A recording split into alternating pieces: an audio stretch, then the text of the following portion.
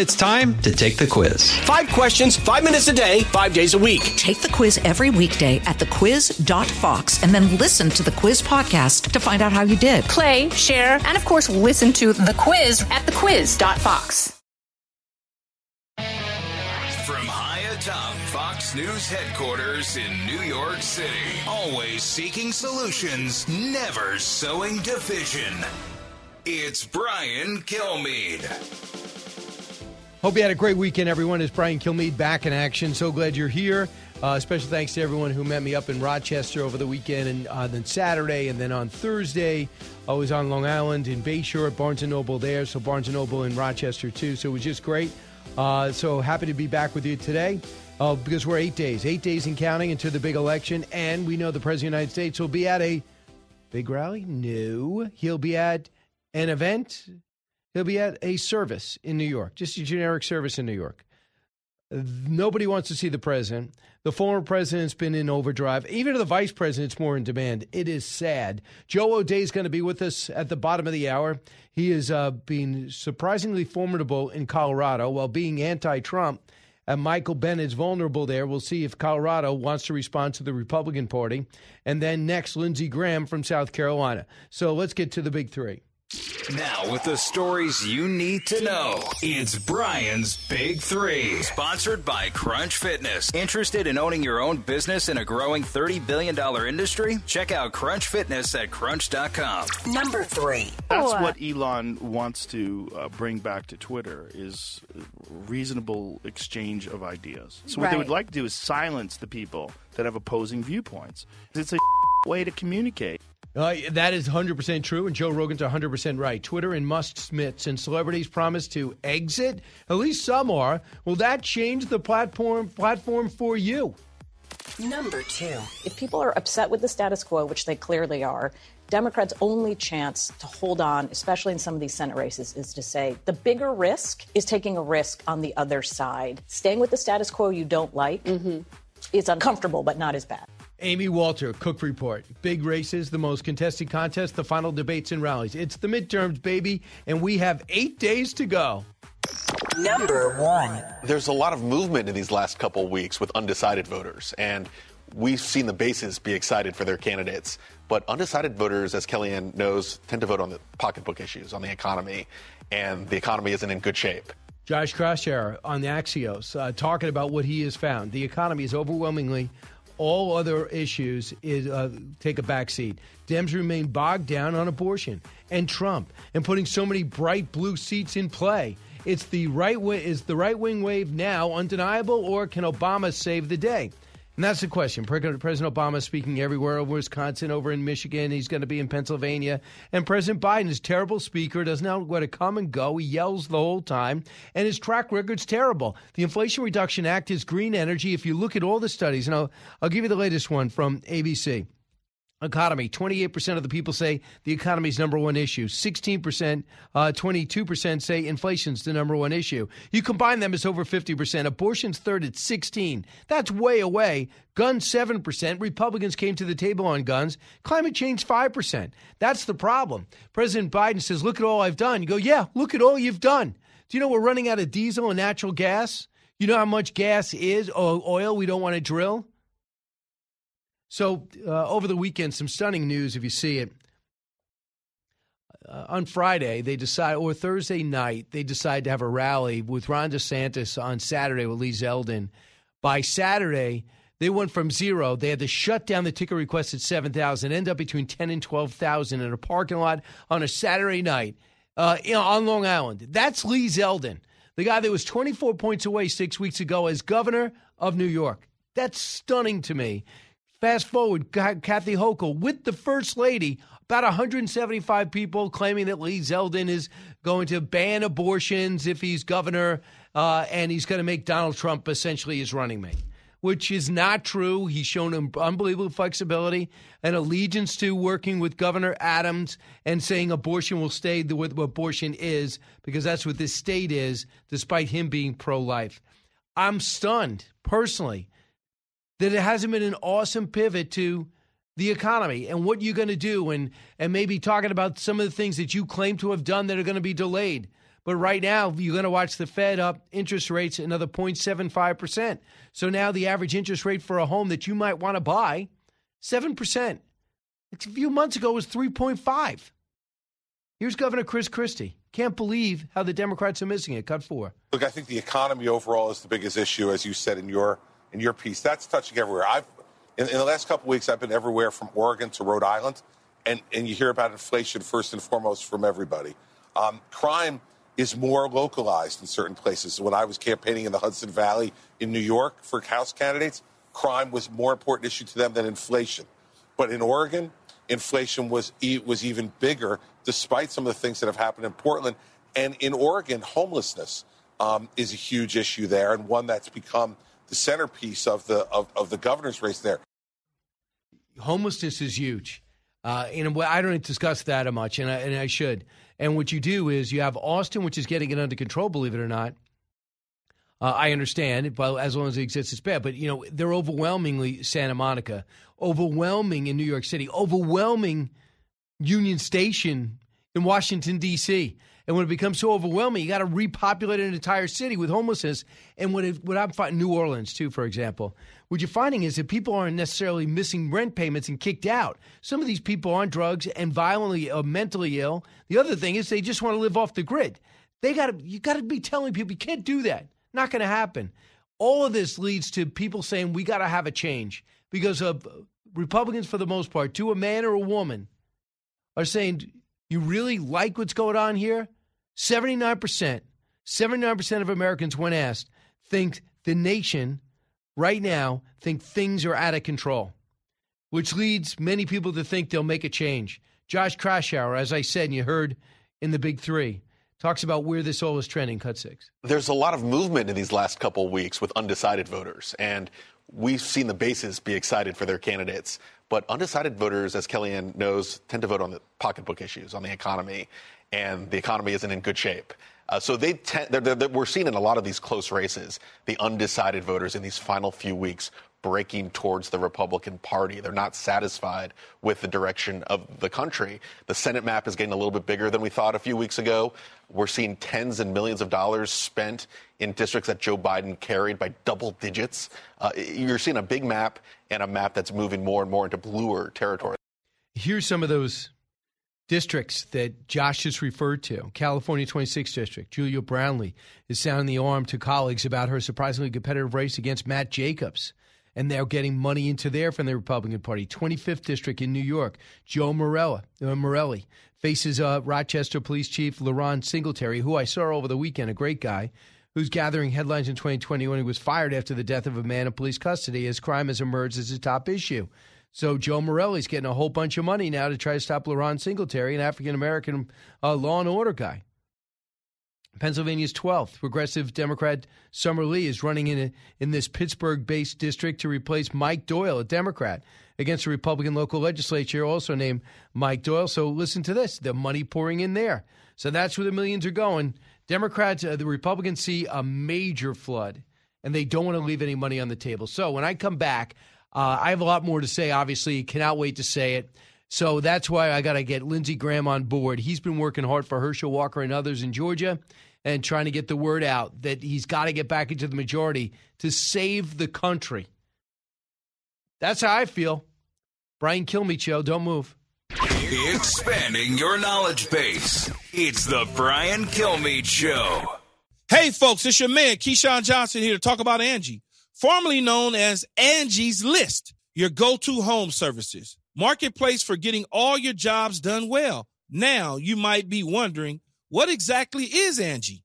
Well, let me tell you. It's the nation's largest home services marketplace, connecting over 150 million homeowners with skilled professionals to tackle any project, big or small. As a homeowner myself, I always have things I want to work on for my house, whether it's general home renovations or fun projects like putting in a pool. With over 200,000 pros in their network, Angie makes it a breeze to research, compare, and hire pros, ensuring every job is done well. Whether you're fixing a leaky faucet or planning a full kitchen renovation, Angie's got your back. And get this, folks, Angie's pros aren't just any old contractors. They're your neighbors, often running small businesses right in your community. Plus, they've been rated and reviewed by others in your area, so you know you're getting quality service. So why stress over home projects when you can turn to Angie? From finding the best price to scheduling a pro at your convenience, Angie's got you covered every step of the way. So get started today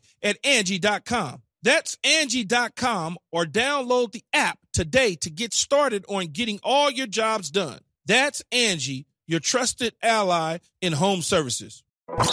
Out of the gates and ready to go. Hey, it's Hutton Withrow. Hot Mike is here on the Outkick Network. We've got your afternoon covered with the latest sports discussion, and it's available wherever you find your audio. Daily analysis and news. He is hot. I am Mike. Actually, my name is Chad. His name is Jonathan, but you get the picture. We're going to bring it every single day. Whatever you want to call us, we'll respond to. We just want you to respond to what we're dishing out every day. And while you're here, we hope you subscribe to the podcast, like, subscribe, and share.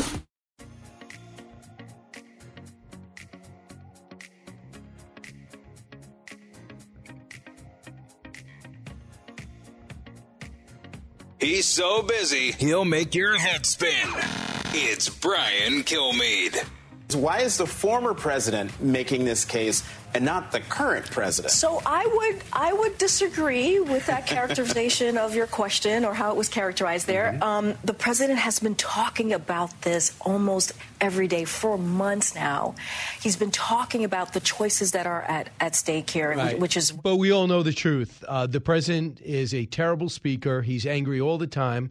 And his record, he does have things on his record, but none of them are helping Americans, I would argue. Senator Lindsey Graham with me now, working extremely hard to turn the Senate red and get back into the majority. Senator, why don't we see Joe Biden out there? Am I wrong in my assessment?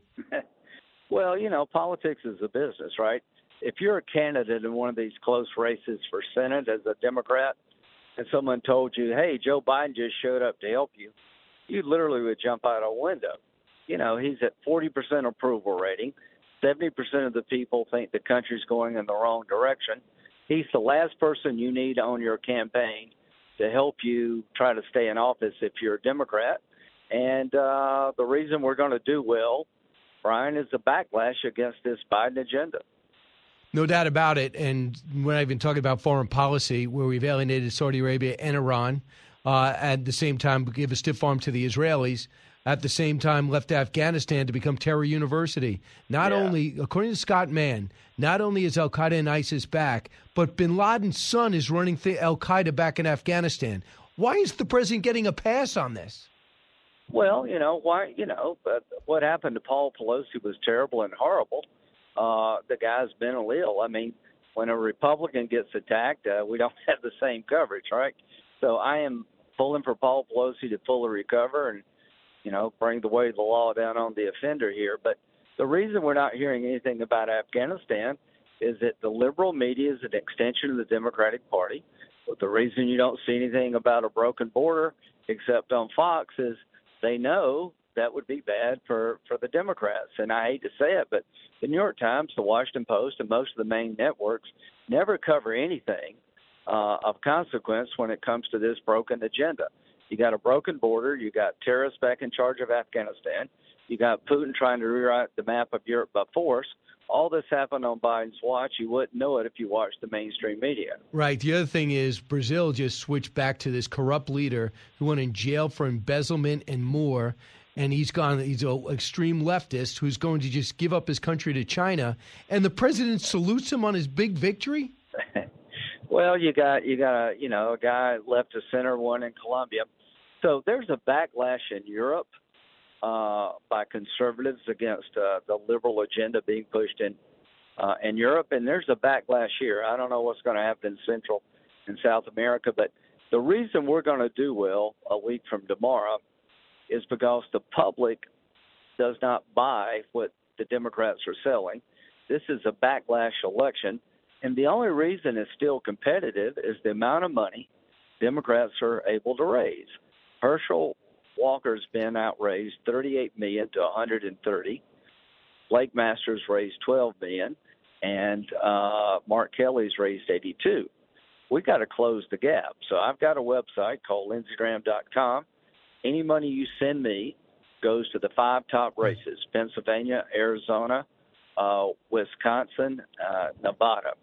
The top 5 races: Arizona, Georgia, Pennsylvania, Wisconsin, Nevada. I'm going to split the money evenly. We did real well this morning on Fox and Friends.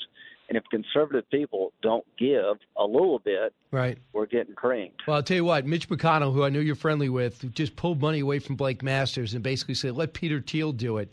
Why? I don't get it. Listen, Blake, why is that okay? Blake is going to – it's not okay. So Blake Masters, and Mitch has raised a lot of money. I appreciate what Mitch is doing. But when an outside group like the Senate Leadership Fund buys an ad, it's 4 times more expensive than if Blake can buy it himself. So every dollar that I raise talking like this goes to Blake, and he can get 4 times the bang for the buck. But Blake Masters is going to win. I spent a day and a half with him. The border is broken. Mark Kelly is pretending not to be a Democrat. He's running away from the governor candidate. Kerry Lake, the governor candidate in Arizona, is doing an awesome job. Kemp is going to win Georgia. It's going to help Herschel. It's going to help Blake Masters. We just need to get some money into the campaigns here at the end so they can be competitive. Why we pulled out, I don't know. So, Senator Lindsey Graham, our guest, Senator Herschel Walker, I'm watching SNL. I see what late night television is doing. One of the biggest misperceptions is that Herschel Walker is not bright. You might not want to vote for him. That's fine. Go ahead. But why is it okay to attack a black man as not being bright? Because he's a Republican, that makes everything okay? Okay, this is really a good point. The biggest fear the left has is people like Herschel Walker running successfully as a Republican.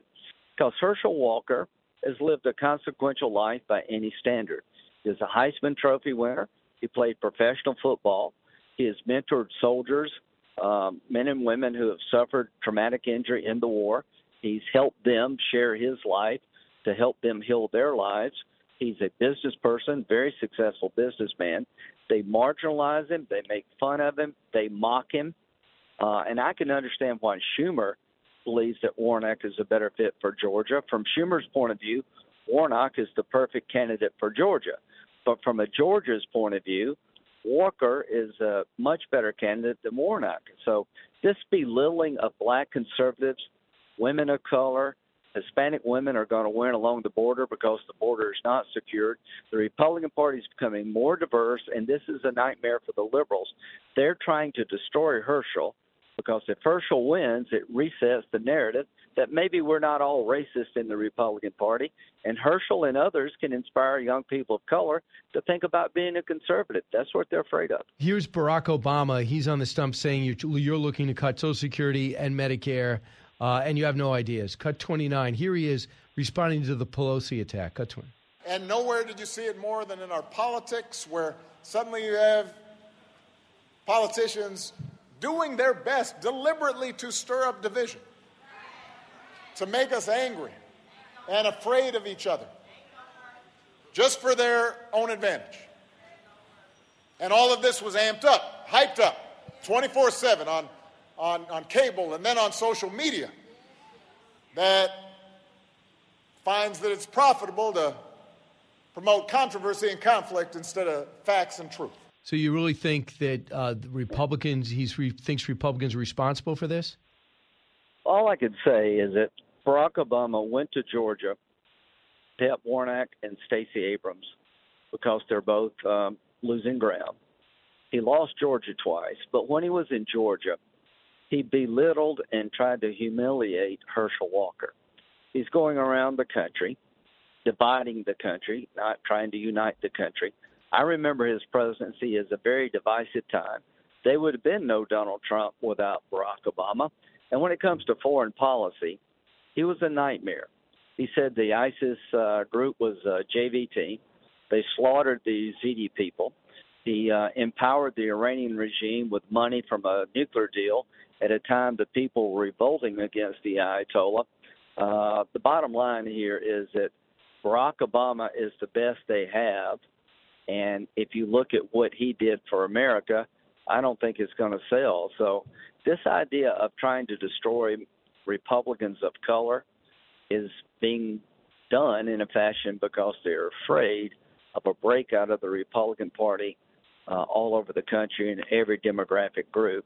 And it's going to happen in 2022. Mark my words. We're going to have more African American and Hispanic Republicans elected in 2022 than any time in history. And lastly, Senator, that one more time, the address if people want to help you out. Okay, if you send lindseygraham.com, that's my website, I've set my site up to funnel money to the top 5 races on the Republican side. I'll end with this. If we get the House and the Senate as Republicans, the first bill we should bring up is border security, dealing with fentanyl. Gotcha. And we should do energy independence. So lindseygraham.com. Thanks, Senator.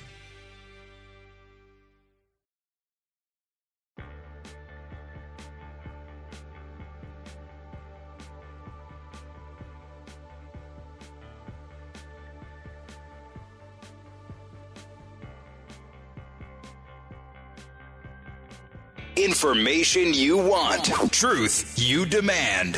This is the Brian Kilmeade Show. You've been crying over and over again about the condition of the oil and gas industry. You started off the debate saying that today.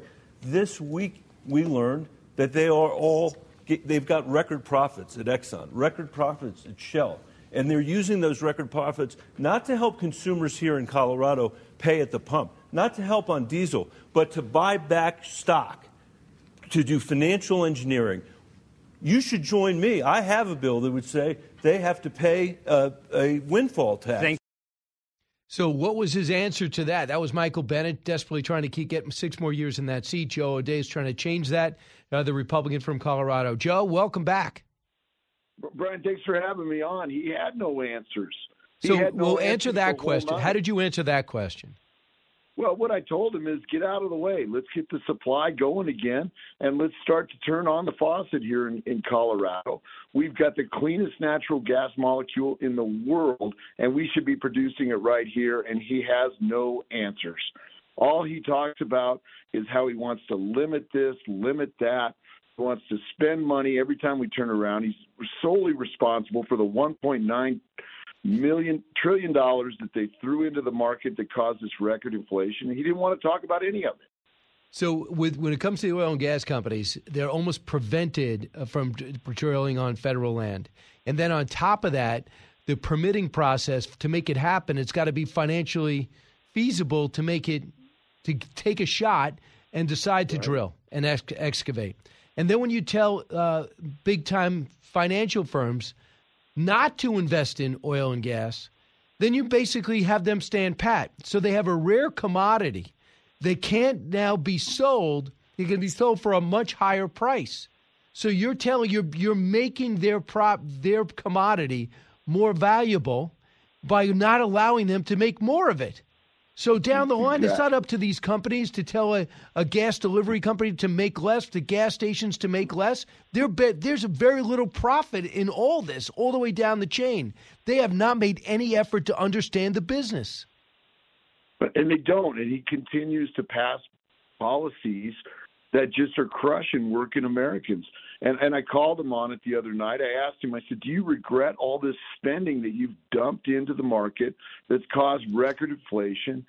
And he just fumbled. He didn't step up and say, yes, we regret it. What he said, he doubled down and said, no, those are great policies.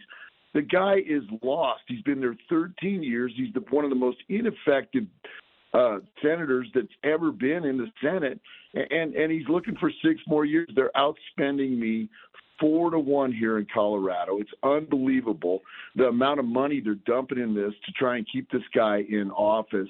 I hope your listeners will help me. JoeO'Dea.com, JoeO'Dea.com. We're running one heck of a race here in Colorado. We've built a huge coalition. I'm getting across the state one more time. We're headed for Durango this morning. Hey, Joe, you decided in college you ended up going to the construction business. Why'd you do that? Well, I wanted to build things. I wanted to make, our world better. And my wife and I got into that business years ago. It's a great business because there's a lot of people there, working Americans, that you get to share your day with. Right. And I got to tell you, we built a huge team, over 300 families that work at Concrete Express right now. And I just enjoy the people. I got to tell you, man, it's been a great business. So when you actually have a business, take risks, buy land, get an office, furnish that office, go out and get contracts, fulfill those contracts, deal with people on a daily basis, set up a human resources department, how does that get you ready, do you think, for this job and maybe better prepared? Well, I've been on the back end of every one of these policies that politicians like Bennett passed, and I'm the one that has, I'm a business owner. I got to deal with it. And so I've seen the backside of this. Every time they turn around, I call it death by 1,000 cuts.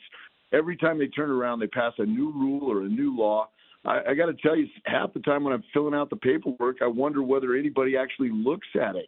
We're trying to run a business despite the fact that government is in our business every day, and that's why I'm qualified. I know the effect of every one of these policies, so we need to get government out of our way, and that's why I got in this race. So you got in the race and you're campaigning, but you have to win over Democrats to be successful, definitely independents, and Democrats to be successful in Colorado. How have you done that? Well, we're just talking about the issues that are affecting working Americans here. It's the economy, it's the price of gas, it's the price of diesel, it's the price of groceries. We've got record crime here in Colorado. It's up 30%. We're number one in stolen vehicles. We're number one in bank robberies. We're number 3 state in violent crime. That's what working Americans here in Colorado are talking about. And I just continue to pound on those issues because that's what's important to us. But I got to tell you, we've got Democrats that have donated to my campaign. I was in Pueblo last night. We had a rally, and I had 4 or 5 people come up and say, "Hey, I vote Democrat all the time, but I'm voting for you, Joe, because we got to have a change." So you said, tell me if I have this wrong, you said you'll almost be the Joe Manchin of the Senate. In what respect for Republicans? Well, we need representation for Colorado. We've got the most ineffective senator that's in the Senate right now. The Bureau of Land Management headquarters has moved out of Grand Junction because he doesn't know how to use his seat. We've lost Space Command at Colorado Springs because he doesn't know how to use his seat. I had a lot of respect for Manchin just, sitting down and saying, "No, I'm not going to pass that. I'm going to wait until I get something good for West Virginia." And that's what we need in Colorado. Somebody's not afraid to stand up, be counted, and say, "You know what? You don't get my vote until I get what I want." And that's what we need here in Colorado. You're saying you're going to stand up to your own party? Every day. I'm going to stand up for Colorado. That's why I'm in this race, is we need representation for Colorado. So here's what Senator Chris Coons says about the state of the game as he sees it. If he can express it, he thinks Democrats will be successful. This is the man that replaced Joe Biden in the Senate. Cut 2. Inflation is worse in the United Kingdom, in the European Union, because of the ongoing impacts of the COVID pandemic and Russia's war of aggression against Ukraine. Our inflation rates are lower, but that doesn't make a difference if what you're seeing at the pump is high prices. Gas prices have come down $1.25 since the summertime. We are seeing progress in reducing gas prices. We've taken strong action to address the prices at the grocery store, both the Department of Agriculture and bills that we've introduced in the Senate. Democrats have concrete plans, and we have taken action to address the prices that I hear from voters they care about. Have you seen those plans? I haven't seen any plan. They passed an Inflation Reduction Act that won't do anything to lower the price of anything. It's going to actually raise prices. It's a tax. And then they're going to hire 87,000 IRS agents to come shake down working Americans and collect more tax from us. These guys are lost. It's a narrative that they're trying to make before an election because they know they're in trouble right now. They're dumping the strategic oil reserves so that they can keep the price down. I guess the midterms they view as an emergency. I don't see it that way. And as soon as we get through this election, they're going to back off and prices are going to continue to skyrocket. So just to give you an idea what's happened with the economy, Wolfgang Puck, most famous, you could argue, chef out there, says the luxury dining industry is feeling the pinch of inflation. In a recent interview, with Yahoo. The world-renowned chef says it broke it down to point blank saying some of this thing has gotten out of control in terms of prices. So rich people are staying home. Also, what I find really worrying is diesel is now we are running out of diesel fuel. So, of course, what do trucks take? Diesel. It's going to drive up fuel. Fuel costs get driven up. Some trucks don't drive, and then the price of the food that they're delivering go up. So how the hell did we run out of baby formula? We're running out of gas. We have to use strategic oil reserve, and now we're running out of diesel, period. Yeah, working Americans are going to really feel it. This diesel is going to go up another $1 is what I'm predicting just because of the shortages. You know, they've crushed our refineries. They've shut a bunch of the refineries down across the nation, which is helping to drive the price of diesel up. It's going to be really, really grim Christmas. We've got to make a change here in the United States, and it starts with Republicans on November 8th. I hope your listeners will help me. It's joeodea.com, joeodea.com. Like I said, he's outspending me 4-1. They don't want to see me in the U.S. Senate because they know I'm going to bring policies that are going to bring relief to working Americans. And Joe, if you have about a 3 to 4 point gap on Senator Bennett, how do you expect to close that gap? Aside from money, what's the closing strategy, the closing message? Well, look, we're winning with the Hispanic vote here in Colorado, and I'm going to continue to pound on that, just get my message out. People want to talk what's important right now. It's the economy. It's the price of gas. It's this crime. We've got to get our borders shut down. Fentanyl is killing working Americans here in Colorado. We lost 1,900 last year to drug overdose. And that's the thing that's important to people across the state. I'm just going to continue with my message. It's a great coalition that we built. These people are tired, they're exhausted, and they're ready for some relief. Got it. Joe O'Dea, not shy, not worried about working hard, and he's sprinting to the finish. Joe O'Dea, 8 days and counting. Talk to you again. Thank you. Thanks again for having me on. I appreciate it. joeodea.com, joeodea.com. And we had Joe on One Nation a couple of weeks ago, and he's making a lot of noise. So when we come back, I'll take your calls, 1-866-408-7669. We're seeing a bunch of seats in play. Look at Tiffany Smiley out in Washington. Look what's happening with Lee Zeldin in New York. Look what's happening with the surge of Dr. Oz and Herschel Walker down the stretch. And look how many blue seats have to be shored up to stay in the Democrats' column. There's got to be a degree of panic. This is the Brian Kilmeade Show. Newsmakers and newsbreakers. Hear it first on the Brian Kilmeade Show.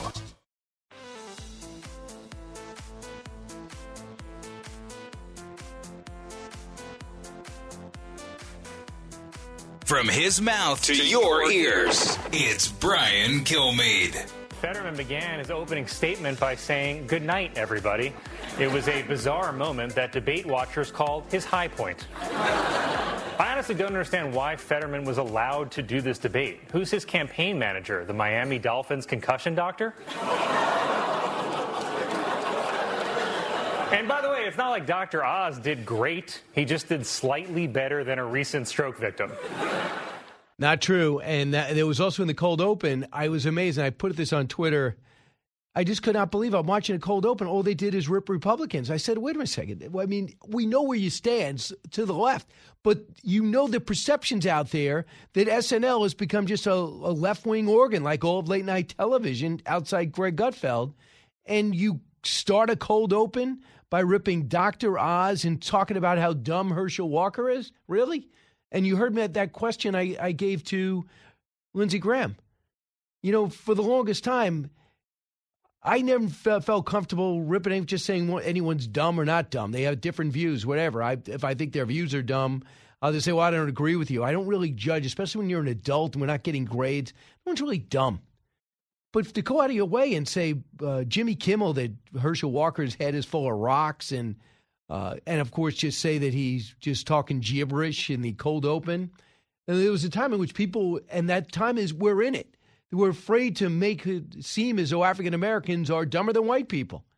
And now all of a sudden you have no problem taking a guy that grew up with absolutely nothing, literally used to train without shoes on as a fat kid in grammar school, ends up being this incredible athlete, self-taught. I'm sure he had great ability naturally, but he never touched a weight in his life. He had no money to join a gym.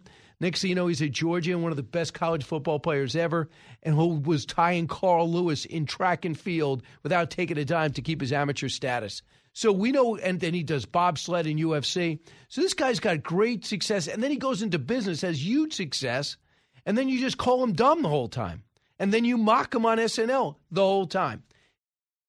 I'm just astounded that more people aren't upset by this, and every time it happens, I mean, Raphael Warnock, did you watch him in the debate? I've watched about a half hour of that debate. You know how many times Warnock just stared straight ahead, had no idea what he was going to say? This is a reverend who's used to speaking off the cuff, you would think. And Herschel Walker, I spent a day and a half with him, interviewed him maybe 25 times. I've never walked away thinking that guy's dumb, ever. So you don't want to vote for him, that's fine. You got a problem with his personal life and what he said. Okay, go ahead. But to go around, oh, he's dumb. All right. There was a big controversy in football, and this was done totally in a naive way. They said every time a black quarterback's good in the NFL, they said, well, he's a great athlete. And every time a white quarterback was good, they said he's how smart he is and how he's great at breaking down defenses. And they said, by keep saying that, subtly, unintentionally, I think, you are perpetuating this myth out there that blacks are great athletes, that's the only reason they have success, and whites are just really smart. I go, all right. Point made. Warren Moon was not a great runner. He was a very smart quarterback, black quarterback. Doug Williams was a pocket passer, smart quarterback. Randall Cunningham was this great runner. We know about all the great runners in the league right now. By the way, one of the best is Daniel Jones. Last time I checked, he's a white guy. But I'm very cognizant of that. But that's where we were in this conversation until Herschel Walker starts running for president. There was like, he's got to be dumb. All right, good luck with that. I'm not going to do that. Looks like total hypocrite. So, and I wouldn't stand for it. And you don't want to be too defensive, you Herschel. But he went back at Barack Obama really strong over the weekend in great confidence. So we'll talk about that. The other thing that happened over the weekend, I want you to hear this. And it's really, if you could see it, it is a benefit concert for those who are wiped out by Hurricane Ian, and the governor was there. Luke Bryan performed. Listen to the response. We're going to have some fun, and we're going to raise some money tonight for the great state of Florida. Ladies and gentlemen, welcome to the stage, Governor Ron DeSantis. Ron DeSantis gets a huge round of applause. I believe it was in Jacksonville that they had this, and he's extremely popular in the state in most places. He's going to win by about 12 points after winning by 1. Probably run for president. So Luke Bryan, probably the hottest country star for the last 15 years. I think he leans left, if you ask me. That's what I heard. But he's a fantastic host of the Country Music Awards. He had to come back. He got so much blowback because it looked like he was endorsing Governor DeSantis that he had to put out a statement. And I'm upset by the statement. He said, I typically don't respond to stuff when I'm getting run down on social media platforms. But here's the deal. I understand Governor Ron DeSantis is a very polarizing figure. But I grew up in a country where if a governor asks you if they can come and raise awareness to help victims of a natural disaster, you help. And he goes on. I understand Ron DeSantis is a polarizing figure. Yeah. I don't know. The way Barack Obama, is he polarizing? Donald Trump is polarizing. Bill Clinton polarizing? Hillary Clinton? Yeah. No. You understand that he's a Republican governor and we're in an election cycle. That's fine. Polarizing figure. Why? Because he took on Disney? Because Disney was trying to make him be politically correct and thought it was, then they mislabeled the bill, Don't Say Gay bill, and he put that out there? Why? Because he cracked down on, because, listen, we're in election season. I'm not endorsing anyone. Ron DeSantis is a good guy. Obviously, it was, for him to apologize, I think it's a bad state. For Jason Aldean and his wife to apologize is crazy, and they haven't. Be like Rob Schneider. The hell with it. This is what I think, and this is what I'll say. Come on, Luke. Stand up. Don't apologize. If you are for a Democrat, do it. Dave Matthews get any blowback for helping out Fetterman? No, he didn't. From the Fox News radio studios in Midtown Manhattan, it's the fastest growing radio talk show. Brian Kilmeade.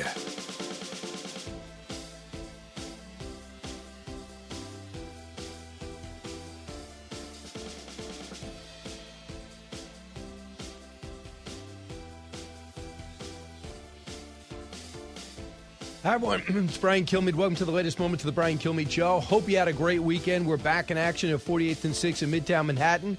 Heard around the country, heard around the world this hour. Joined by Michael Goodwin of the New York Post and Frank Luntz, who thinks this country is heading toward in a dark way. Well, Frank's been saying that for a while. He does a lot of focus groups. I don't feel that way. I don't think things are great right now, but some things are, some things aren't. You look around the world, huge challenge with the pandemic. But I was struck by this, so I jotted it down. When asked if this country is in a bad place, 79% of everybody who took the survey said things are out of control. Wow. Also, CBS went on to say the biggest concern they have, 44% say the economy. 69% of the voters say the economy is bad. 56% of those who think it's bad are Democrats. They're in trouble. So let's get to the big three.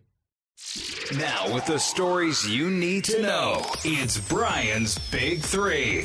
Number 3. That's what Elon wants to bring back to Twitter is reasonable exchange of ideas. So what they would like to do is silence the people that have opposing viewpoints. It's a way to communicate. Not going to happen. The billionaire doesn't need you. He just wants an equal marketplace. Twitter in Musk's midst. And celebrities promised to, I guess, exit. Will that change the platform for you? Number 2. If people are upset with the status quo, which they clearly are, Democrats' only chance to hold on, especially in some of these Senate races, is to say the bigger risk is taking a risk on the other side. Staying with the status quo you don't like is uncomfortable, but not as bad. Amy Walter of the Cook Political Report. Big races, the most contested contest, the final debates. It's the midterms, 8 days to go. Number 1. There's a lot of movement in these last couple weeks with undecided voters, and we've seen the bases be excited for their candidates. But undecided voters, as Kellyanne knows, tend to vote on the pocketbook issues, on the economy, and the economy isn't in good shape. And that is why the Republicans are putting millions, I should say, into a lot of these races that were bright blue. The economy is overwhelming all other issues. Dems are bogged down in January 6th, abortion, and Trump. The right-wing wave is reprimed. Michael Goodwin, New York Post, Fox News contributor. You can follow him, @Goodwin_NY Post on Twitter. Now I'm sure you're back on. Michael, welcome. Can you believe the Democrats have been so slow to pivot to the economy, and now that they're there, they say, oh, the Republicans are going to take your Social Security and Medicaid away. Really? Are we doing that debate again?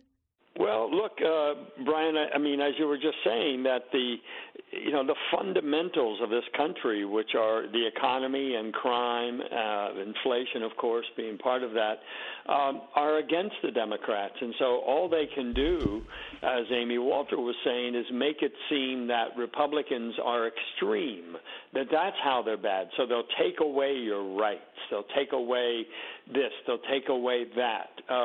Throw it up in the air. Say Social Security, Medicare, abortion.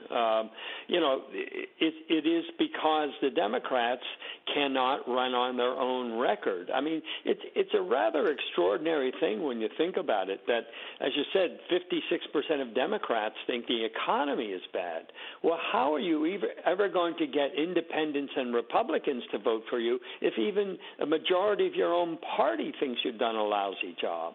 So it's a real uphill climb, and I think it is a testament to our polarization, frankly, that this election is even close. I mean, given the Democratic record, this should be an absolute and total wipeout of virtually every Democrat on the ballot. I mean, but I see some of them now, Blumenthal in Connecticut, for example, talking about Richard Blumenthal in the Senate, how much he has supported police. Right? I mean, you're getting Democrats even now claiming they support police when we know, the public knows, their party is the anti-police party. I mean, it's just extraordinary what a hole they have dug for themselves and the disgraceful way they're trying to pull themselves out, or I should say, the way they're trying to pull the public into the hole with them. True. And I thought about you with this exchange. So Chris Sununu, just one of these, I think, I enjoy listening to his interviews. He's enjoying the job. He did not endorse Don Bolduc, and Bolduc called him, so he said he sold him soul out to China. He put it all beside him and said, listen, I want him to beat Maggie Hassan. That's okay. So Chris Sununu's on with Meet the Press, and I thought his reaction is much like our conversations. Cut 16. Why are you supporting an election denialist? And do you think the inflation issue is enough to sort of rationalize support for somebody who thinks school buses of voters are going to show up in New Hampshire? Yeah, let me tell you, you're in a bubble, man. I love you, Chuck, but you are in a bubble if you think anybody is talking about what happened in 2020 or talking about Mar-a-Lago and all that. I know the press loves to talk about it. People are talking about what is happening in their pocketbooks every single day.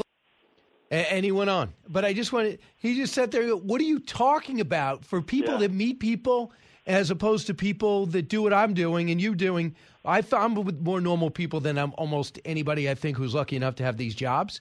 And nobody's talking about Mar-a-Lago, whether you're a supporter or not. And that's what Sununu is just amazed at what comes at him when he goes on these shows. Well, when you look at the mainstream media, I mean, it is as though they're on a different planet. I mean, they write about people who are unhappy with Biden as though there's something wrong with them. They don't really have the full picture. Maybe they're just election deniers. Maybe they're climate deniers. I think they're Biden deniers. I think that's what it is. I think they figured out Joe Biden. They figured out the Democratic Party. I mean, but it is the everlasting shame, Brian, of people like Chuck Todd, of the networks. I mean, you don't see anything on them that reflects the real depth of understanding and the sense of disillusionment with Washington. And this notion that somehow anybody who doesn't agree that the Democratic Party is the way forward, that there's something wrong with them, they're misinformed, they're ignorant, they're bigots, all of these labels that the left media keeps throwing on those who don't buy the Democratic Party line is really disgraceful in the history. And I don't ever recall any time, even in my life or history in general, where we've had such a one-sided media that is so destructive. I know. And so propagandistic in its ways. I mean, this is a free country. Somebody should tell the media. Oh, that's why I'm so encouraged about Elon Musk. I don't care if Elon Musk agrees with me. I like the fact that he is going to undo the algorithms and let people go and make sure it doesn't lead to violence or any type of, there'll be standards, but it won't be because you're conservative, you're going to be shadow banned, which I never even heard of before Donald Trump Jr. was shadow banned, and now it happens all the time.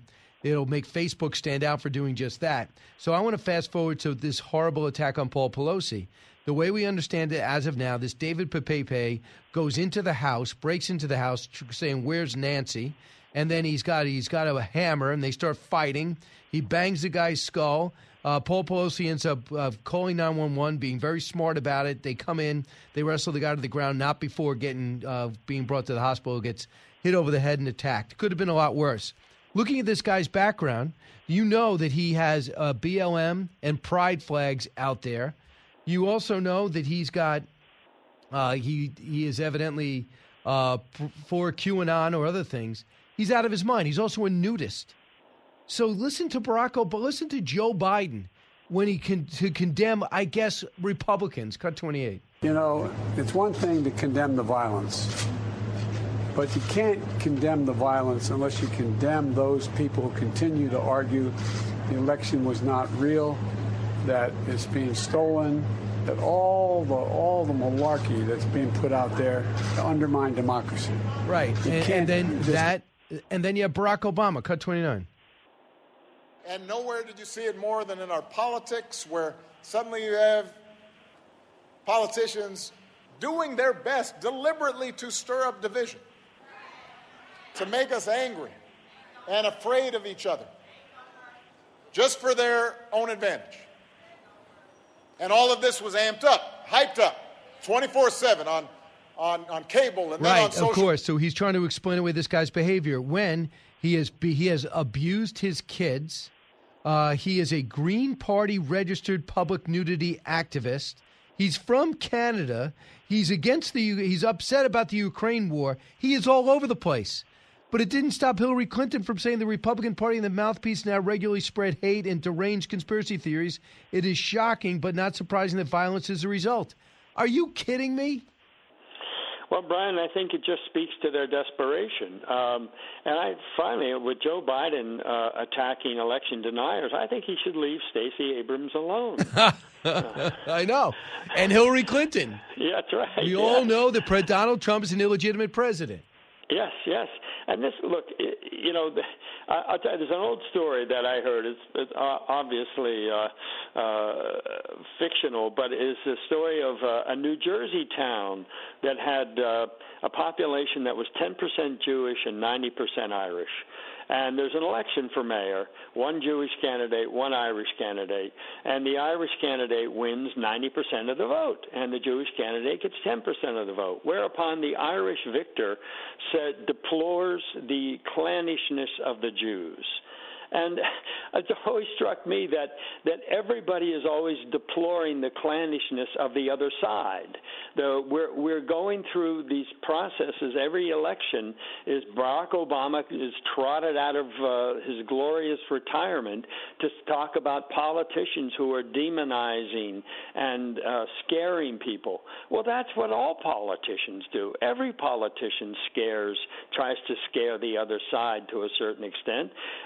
And you get desperate when that's all you have.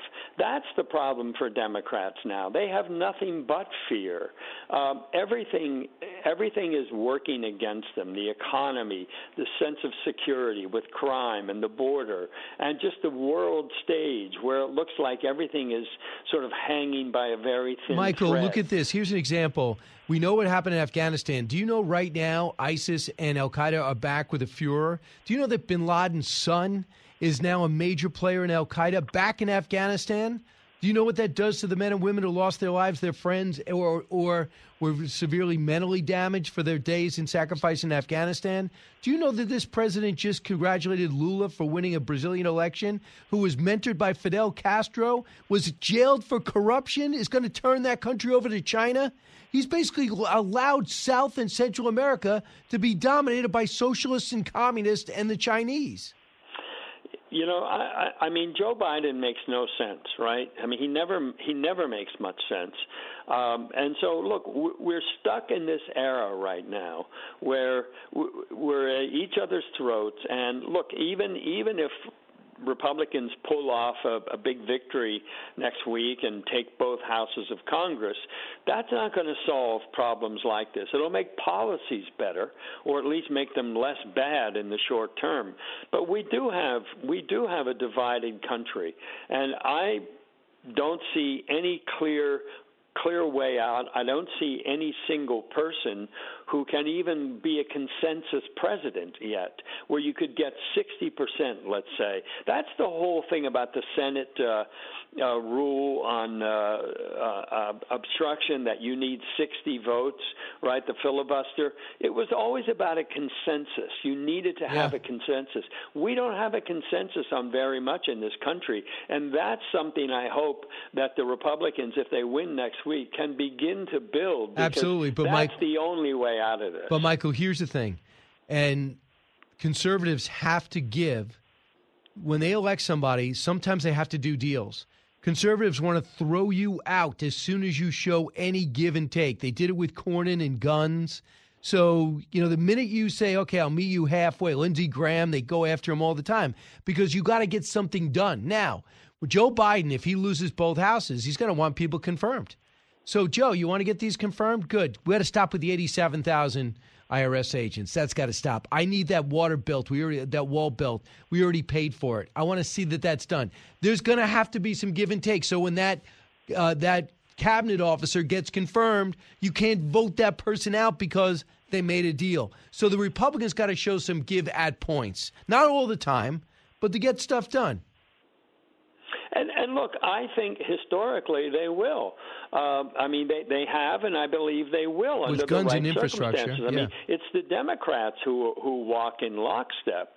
Republicans always have a few who will cross over. I mean, look at the infrastructure bill. That was the kind of thing where Republicans cross over. You don't see Democrats. I mean, I do think one of the distinction between the two political parties today, Brian, is that the Democrats will unite unite behind another Democrat for almost everything. Republicans will peel off. You'll get 4 or 5 or 10 or 12, depending on the House, will peel off. There's no Mitt Romney among Democrats. There's no Senator Collins. Like that. There's no Murkowski. Or Collins, right? There's nobody like that in the Democratic Party. Well, you got Manchin and was Sinema. the closest it came, and that was out of the blue. And then in the end, he gave in anyway, right? So that's a big difference between the parties right now. Yeah, I would hope, hopefully people feel that what I just said. A lot of people are mad at me for even saying that on the right. When I say that, people are like, no, you don't give in. You have to believe in something. Well, that's not the way our system's set up. Senator Fetterman, to me, eliminated himself when he said, I'm going to get rid of the filibuster. I mean, that is the type of divisive rhetoric that people of Pennsylvania, to me, I don't think would go for, but we'll find out soon. Michael, always great. Thank you. My pleasure, Brian. Thank you. All right, Frank Luntz is coming up in 10 minutes, but next you, 1-866-408-7669. You're listening to The Brian Kilmeade Show. So glad you're here.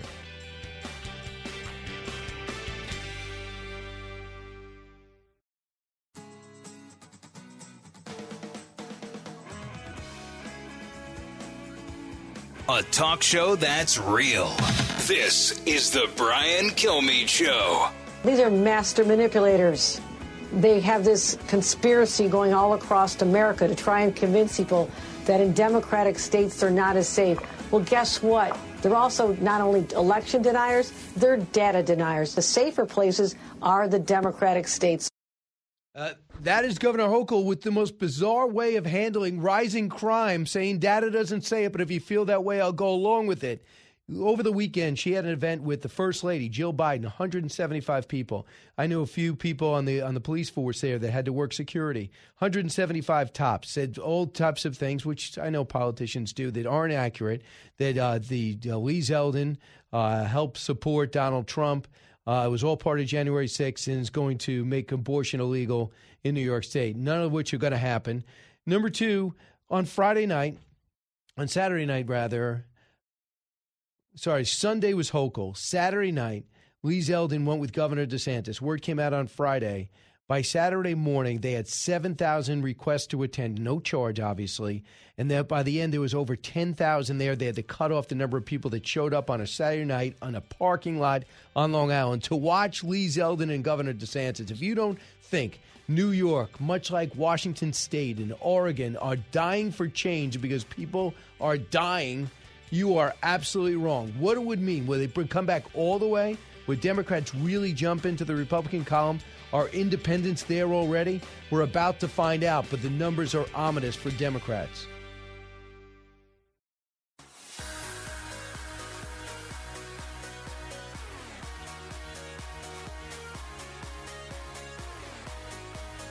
A radio show like no other. It's Brian Kilmeade.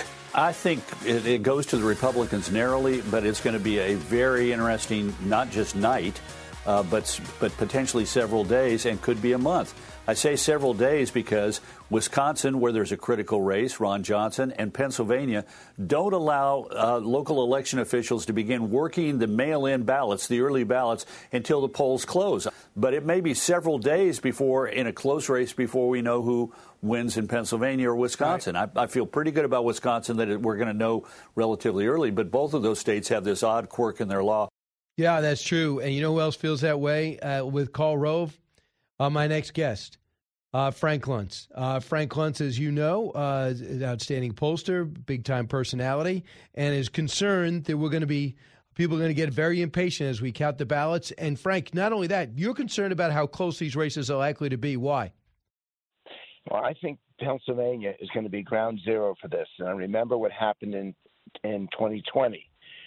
10 p.m., 11 p.m., midnight. Trump moved out to a very early lead. It was significant. It's because they were counting the ballots of people who voted that day. And as the percentage came in and they got later and later, it looked more and more likely that the president was going to win Pennsylvania. But that's because they don't count their early votes and their paper ballots until late at night or even early the next morning. By law, Pennsylvania does not. You have to close the actual election day voting before you can count all those other ballots. So it's misleading. So we kept hearing that votes are being dumped. It wasn't dumped. It was counted. Republicans vote on Election Day.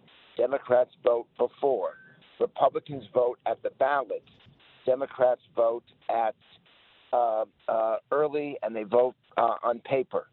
And that's a very big difference, and it causes people to misunderstand what's actually happening on Election Day. And you're worried that the longer people go out, the more they'll doubt. And I think the one thing we've done a pretty good job on is having everybody realize for the last 10 years it's been building up from George W. Bush is an illegitimate president because his brother delivered Florida for him, even though Al Gore didn't say it, so many other people did. And then even remember the pushback when James Clyburn and others said Ohio really went to John Kerry, and there was a big effort to flip Ohio and their electors. That didn't help. 2008 was definitive, as was 2012. And 2016, we remember the Russian hoax that went on for 2.5 years, and Hillary Clinton say even Donald Trump knows he's an illegitimate president. And the culmination in 2020 when the president still didn't admit that he lost, even though there's no proof that he didn't lose. And so we end up with a lot of people doubting. Having said that, so many states have taken upon themselves to shore up any problems that they had. Don't you think that there's a sense in this country that people feel better about the integrity of the process? No, they actually feel worse. And one of the reasons is this argument of voter suppression. And it is simply not true. You now have in a state like Georgia, whose Democratic gubernatorial candidate has made a career off of accusing Republicans in general and those of the Caucasian persuasion in particular of somehow keeping down the black vote. And it's not accurate. In Georgia, you can vote at night. In Georgia, you can vote on weekends. They've had early voting now for days. It blows the mind, the idea that we don't have a single election day. We don't even have an election week anymore. And that still you have this argument, and it's simply a political argument. It's a racial argument designed to separate people.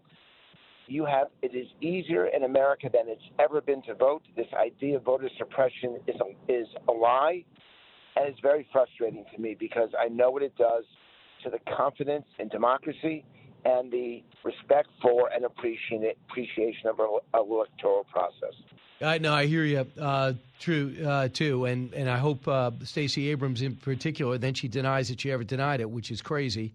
I want you to hear what Bill Maher said and tell me if this resonates with you about the Paul Pelosi attack and what led to these crazed lunatics doing what they did to Steve Scalise and, in this case, Paul Pelosi. Cut 30. When you tell people that they can't be heard, they don't go away. Donald Trump has been off Twitter. He didn't go away. He's going to absolutely get the Republican nomination next time. And his people, they didn't go away either. They didn't self-deport because he wasn't on Twitter. And you see, there was an attack at a drag queen story hour at a Portland pub. I don't know why people are bringing their children to a pub, but okay. Then Nancy Pelosi, somebody attacked her thinking she was home. She was not. Her husband got attacked in his home. You know, this is this cold civil war that we're in, that we've been hearing about. This is civil war. It's not going to be like the last civil war. It's going to be this kind of stuff. And I think when you shut off that valve of letting people talk, I think that stuff only gets worse. And maybe Elon Musk could be the beginning of opening that up again. What do you think about Bill Maher's assessment? I think he's right. But he and I had an argument over 2016 and the way that he was treating the people who, when they were voting Democrat, when they were low income, low education, and they were voting Democrat, they were heroes. Suddenly, when they start to vote Republican, when they voted for Trump, they were demonized. The whole idea of a basket of deplorables. And so I'm grateful to listen to Maher say that now. I wish he'd heard this back in 2016. But we have to get a grip in this country. We are so fortunate to have the process that we have. We are so blessed with a electoral process that the world still looks at or did look at as being better than any other. And we are losing it right now. And we need elected officials to pay attention, to stop insulting the people who vote and start appreciating that we may be an election or two away from really watching this thing break apart. Frank Luntz, our guest. Frank, a couple of things are happening. The other thing I think adds to the angst is when you say, I get elected, I'm going to blow up the filibuster, I'm going to add 2 states and have a permanent majority in the Senate. We keep hearing, going to pack the courts. So then you attack the institutions. You're right. You're right, and you're intellectually right. It's not just emotionally right. But there were people who thought, my God, what Biden's going to do if he has the ability to completely rearrange the political process, the Senate process, and the Supreme Court, of course people get angry because they think that the fix is in. They think that their system is corrupt, and it has stopped listening to them. And you know what? If they've been able to do that, God knows what would have happened to this country. So, Brian, this is a message. This is a lesson. If and when Republicans do well in this election cycle, I'm not interested in revenge. I don't think the goal is to get mad. The goal isn't to get even. The goal is to get ahead, to do those policies, to restore respect for the rule of law, to restore respect for our men and women in uniform, to restore respect for our military, to restore an appreciation that it's your money, not the government's money. It's to promote a philosophy of freedom rather than to seek revenge over what's happened over the last 2 years. I want Republicans to succeed.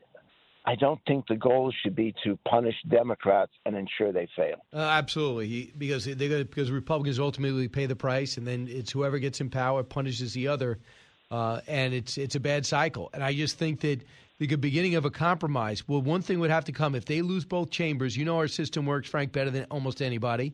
You know the president's going to want some people confirmed in the Senate, right? Okay, how are you going to do that? Well, we got to wheel and deal.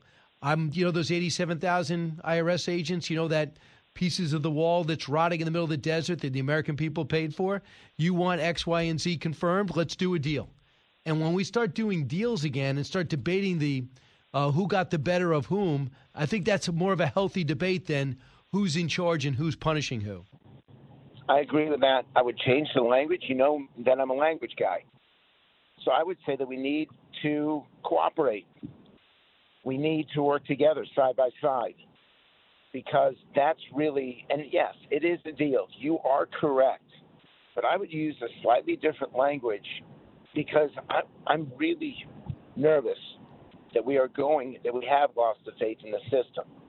And I want people to believe in it again, but it has to be earned. Belief isn't just given. It has to be earned and it has to be deserved. And by working together side by side, by rolling up your sleeves and actually getting the job done, then the American people can feel comfortable again that their system works, and that in particular, it works for them. And for those people who want to deny an election, take these next week, and if you haven't done it already, check out your system, your district. Feel comfortable with your vote. But once you cast that vote, accept the result. Because this is the time to go out, elect the people that are going to set up the criteria, whether it's a signature match or whether it's ID is going to be needed, whatever it is. Find out about it, understand it, and don't tell me afterwards when you don't like the result, we're going to look to overturn it and you were cheated. So do your homework now. Frank, appreciate the work you do. Hey, Brian, that was a great conclusion. You should play that every hour on the hour to remind people we got 8 days. And that I could not have heard anyone say it better than what you just did. Thanks, Frank. Appreciate it. Frank Luntz weighing in before 8 days from this election. When we come back, Ryan Zinke having a hard time in Montana getting that brand new congressional seat. I'm surprised. The Navy SEAL with conservative credentials, successful as a House member, very successful Secretary of the Interior. What's going on? The congressman, the former congressman and cabinet secretary from Montana joins me next. Coming to you on a need-to-know basis, because, man, do you need to know. It's Brian Kilmeade.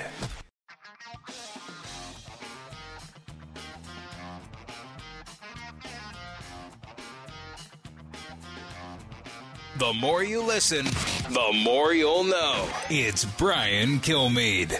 And nowhere did you see it more than in our politics, where suddenly you have politicians doing their best deliberately to stir up division, to make us angry and afraid of each other, just for their own advantage. And all of this was amped up, hyped up, 24/7 on cable and then on social media that finds that it's profitable to promote controversy and conflict instead of facts and truth. Really? So it's Republicans that are doing that. And cable news, that's the problem. That is why Paul Pelosi was attacked. I wonder why Steve Scalise was attacked. I wonder why we're watching the Jim Crow 2.0 as President of the United States and ultra MAGA Republicans being the extremist and the problem. I wondered if that divided it all. Let's go to a real expert, Ryan Zinke, the former Navy SEAL, congressman from Montana, and cabinet secretary. Ryan Zinke, as your quest to be the first congressman to serve the 1st District of Montana, welcome back. Great to be with you as always, Brian. I can tell you what, if defending the Constitution of the United States against all enemies, foreign and domestic, is wrong and somehow is dividing our country, I'll take that badge of honor. Right. I mean, when this happens with Paul Pelosi, do you see this guy's background? He's an absolute nut job, BLM flags from Canada. He's a Green Party member with the Pride flag who also likes QAnon and the MyPillow guy. So to label him a Trump disciple or a right-wing extremist is as insane as he is. Well, and look what happened. You have the wonderful cities now, San Francisco, Portland, Seattle, Chicago. There, at one time there were beautiful cities. You could walk through the streets with safety and pride, and now look at them. So, this is an important election, Brian, as you know. I think it's the most important election of my lifetime because I think it casts two distinct visions of America. You have the abandonment of Joe Biden. He's abandoned God. He's abandoned our kids. He's abandoned environment by letting our forests burn down in the West. And he's abandoned our troops in Afghanistan. This is a party of abandonment. And, what I'm seeing is that people are going to vote.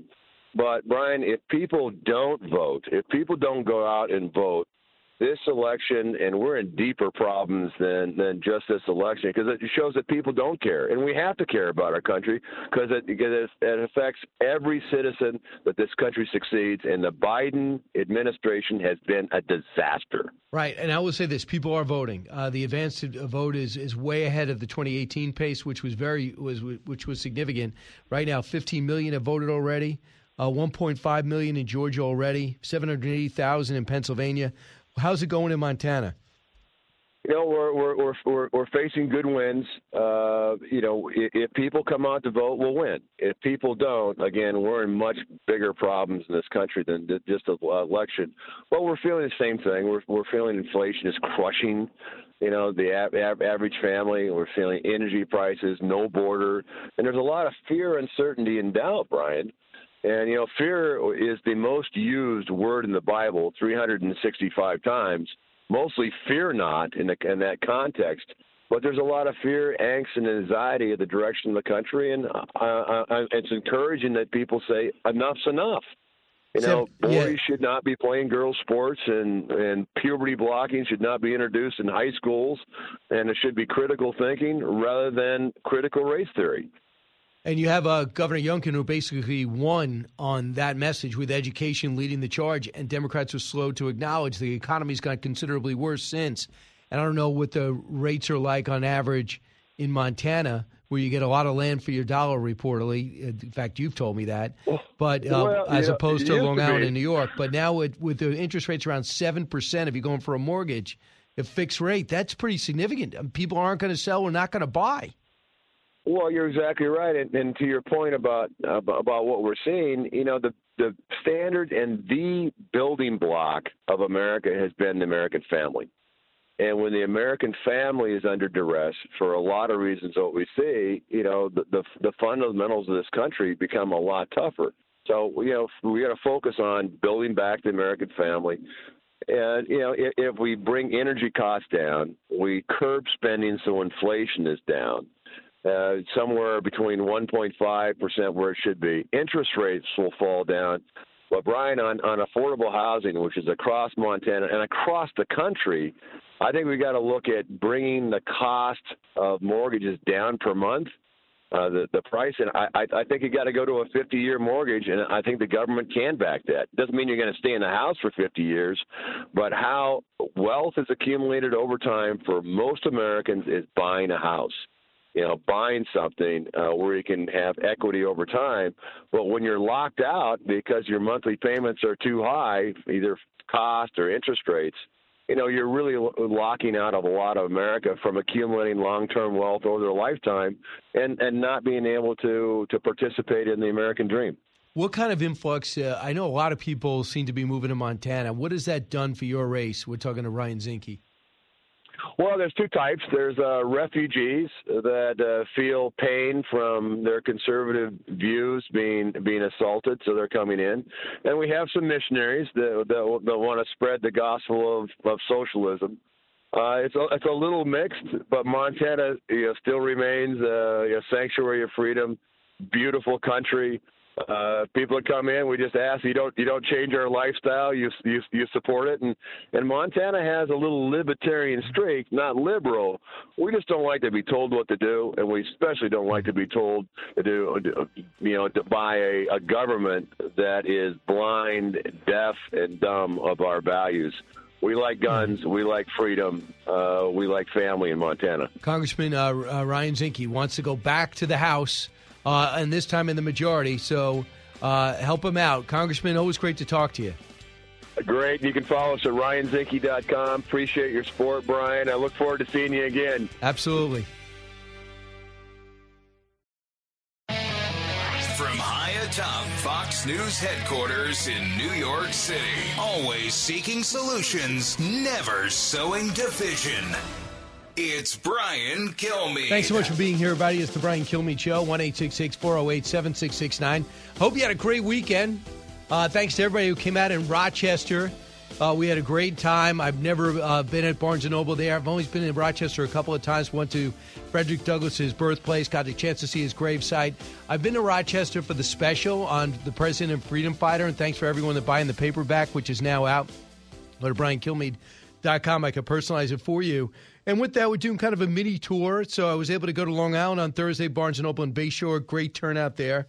And hundreds showed up on Saturday night and signed for quite a while. So it was great, and great to meet everybody and how zoned in everyone is to this election. And it's not known as a bastion of republicanism.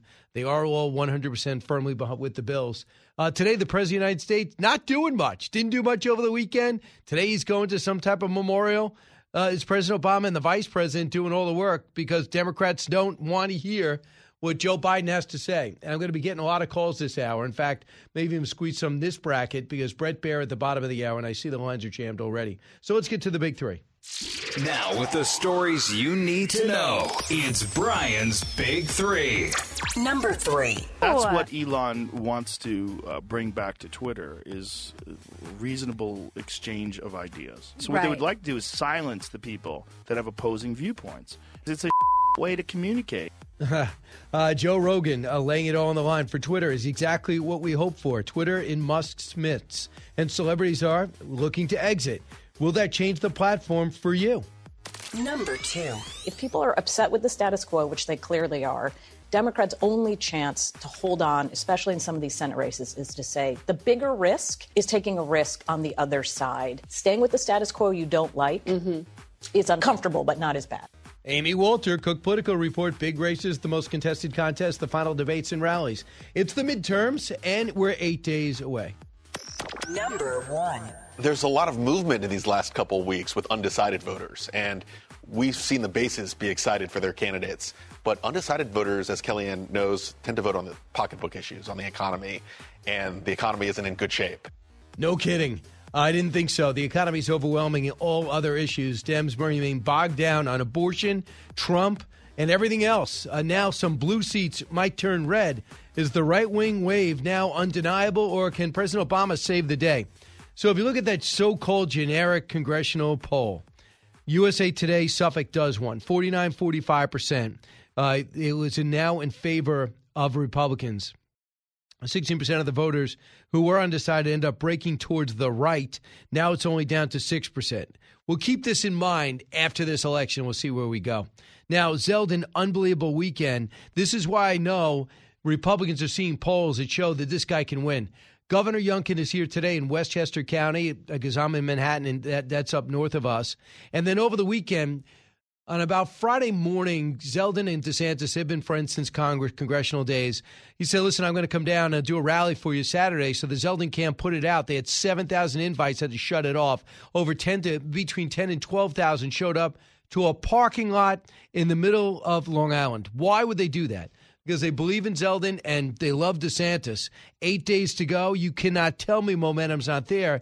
Hochul does an event with the current sitting first lady, gets 175. Today, Hochul's going to be with Hillary Clinton. Please tell me how she benefits from that. Going to be with Hillary Clinton. Hillary Clinton, yeah, she was a sitting senator in New York, but she's not inspirational. All she does is complain and whine and talk about what she would have done had she won and that she was robbed. Now, she can't say she was robbed because that'll help confirm what we all know, that Democrats are as bad as Republicans about complaining about elections that they don't like the outcome for. They were not the first. Here's what Lee Zeldin had to say this weekend, Cut 11. I have been focusing on the issues that New Yorkers say they want me focused on, and the other side is trying to change the topic and talk about other issues, which shows how disconnected they are. So at the debate a few days ago, when I was talking about, hey, Kathy Hochul, we're now through multiple questions about crime, and you still haven't spoken about the whole lock up the criminal aspect of fighting crime, which she could have taken as a hint, a clue. Maybe she should have thought I was helping her. Instead, she goes after me saying, I don't see why that is so important to you. And when she says that, it's really a comment to all New Yorkers who care about fighting crime, that she doesn't understand why this is so important to anyone out there. And she hasn't really backed off it. She says they are data deniers. She says the data says crime's not bad and zero crash bail doesn't give bad results. She says Republicans are inflating worries about crime. That according to Hochul. She was appearing on Al Sharpton's show. That's a way to attract Republican support, even independent support. Hochul pushed back against Republican worries about crime only days ahead of the midterm elections. Have you been down to the subway yet? Do I have to tell you? I'm not saying that everybody on the subway gets pushed on the tracks or gets attacked. I'm not saying they're getting sucker punched, all of them. But I'm telling you, it's happened a lot. And I think the numbers are up 39%. While we used to have 4,000 cops in the subway, now it's down to just over 2. More trouble for Democrats. Sean Patrick Maloney, you might not know him, but just know this. Democrats look at him as a leader and maybe a future speaker. Well, he might not win his election. In fact, he is trailing in upstate New York. He pushed back on everyone that says he's for defund the police. He says, I've always looked to defund the police, but they're panicking. He's running a spot now where he's with a bunch of cops. Well, listen. You are not saying this got to be reversed itself. You cannot say outside James Carville, nobody was saying who wasn't saying defund the police. They were keeping their mouth shut. It's been a mantra since Ferguson for Democrats. And then you combine that with the go easy on crime while emptying the prisons. It's a toxic mix that has Chicago unlivable, New York heading that direction, San Francisco the capital of smash and grab. Homeless is the number one growing industry in Los Angeles. Those are all the one thing in common. They got people that want to put the criminal first, and it doesn't help. It is the number one issue. So listen to this exchange with one of the hottest races in the country. Another up-and-coming star in trouble, Stacey Abrams, trailing by as many as 8 points against Brian Kemp when she said she was robbed and didn't really lose, that she was stolen. The election was stolen from her. Listen to this exchange, cut 7. Men and women in law enforcement know who is going to be with them, who has had their back and will continue to have their back, and that is me. And that's why we have the endorsement of 107 sheriffs around this state. As I've pointed out before, I'm not a member of the Good Old Boys Club. So no, I don't have 107 sheriffs who want to be able to take black people off the streets, who want to be able to go without accountability. I don't believe every sheriff wants that, but I do know that we need a governor who believes in both defending law enforcement, but also defending the people of Georgia. That is one of the most damning statements I've ever heard without much reverberation. Yeah, I'm not one of the old boys network. Number one, boys and girls, nothing to do with it. Doesn't matter how long you've been around. It matters what you stand for. Number two, when you said take blacks off the streets? Are you insinuating that the cops that you might be in charge of want to take blacks off the streets? If that's your perception, there's sometimes if things go wrong, yeah, obviously. But you just told the whole country exactly where you stand. That's why not one cop, nor their families, not one retired man or woman are going to vote for you. Listen to this. Cut 8. I believe in public safety. I did not say, and nor do I believe in defunding the police. He is lying again. And I've never said that I believe in defunding the police. I believe in public safety and accountability. Ms. Abrams on CNN got asked the question, would she defund the police? And she said, yes, we have to reallocate resources. That means defunding the police. Of course it does. What are you, crazy? That's why she's trailing by 8 points. No one believes that she accepted the election results. Number 2 is no one believes it's Jim Crow 2.0 in Georgia. Because when you look at what's there, you understand it was rhetoric. You lost the All-Star game because of it. You had all these, evidently, these movies that were going to be shot there, pulled out of it. You enjoyed celebrity status. You made millions of dollars. You got Oprah's endorsement. And then when it came to run again, Brian Kemp has had great success. And in case you think he's just a Republican running on conservative principles, he pushed back against Donald Trump to the point where Donald Trump tried to have Senator Perdue beat him in the governor's race in the primary, and he didn't get close. Ed, listening in Augusta, Georgia. Ed, what is the sense on the ground? Well, I hate to burst everybody's bubbles, but I don't see any red wave coming. Okay. Because I see here in Georgia, especially, I don't see anybody voting for Herschel Walker. I really don't. What town are you in? You're in Augusta? I'm in Augusta, correct. You don't see anybody anyway. vote. So how would you describe where you live? I live in Duluth, Georgia, in Gwinnett County, and I can tell you right now, a lot of people are coming out there out of fear because they think it's going to be a red wave. A lot of independents went out and did their own research, and they figure out what the Republican Party is all about. I'll be honest with you. What do you think it's about? What's going on. What do you think it's about? Well, I see what's going on. What happened in England, when you put Republican policies into effect, it damn near ruined the English economy. No, it didn't. Yeah. The woman came out there and she said she wanted to cut taxes, had no idea how to implement it. It's not like she almost destroyed the economy. She came out and says, I want to cut taxes on the people that make the most money. She didn't destroy the economy. And look what happened. Look what happened. The British pound tanked, and she's out of office right now. Do you think that if people want to cut taxes, that our economy is going to tank? Well, every time we cut taxes in this country, sir, it always leads to disaster. Well, how's it going now? Is Joe Biden a tax cutter? Well, just like I was telling your call screener, I don't see anything wrong with this economy. When you have 3% unemployment, the only thing I admit is inflation is too high. But my son quit his job a couple of weeks ago, got another job making $23 an hour. If we're in a bad economy, you know what? I'm all for it. Well, congratulations to your son. But if you look at the economy right now, you have not had inflation like this in 40 years. And for you people to point out to Western Europe's worse, well, Western Europe's is basically socialist with their socialist programs. That's why they've had zero growth. If you look at China, you look at Japan, you look at Australia, Mexico, for all their problems, they have lower inflation than us. And for one thing, I don't know, 79% of the country say the economy's bad. So your son got another job and you think the economy's good? Well, there's jobs all over the place in my state. Absolutely. Listen to this. The current unemployment in Georgia Absolutely. is under 3%. Unemployment's great. You know how many open jobs there are? 11 million. Do you know how many people need work? 7 million. The big story is, why are those 7 million still without a job? And why are 11 million jobs open? Why is 62%?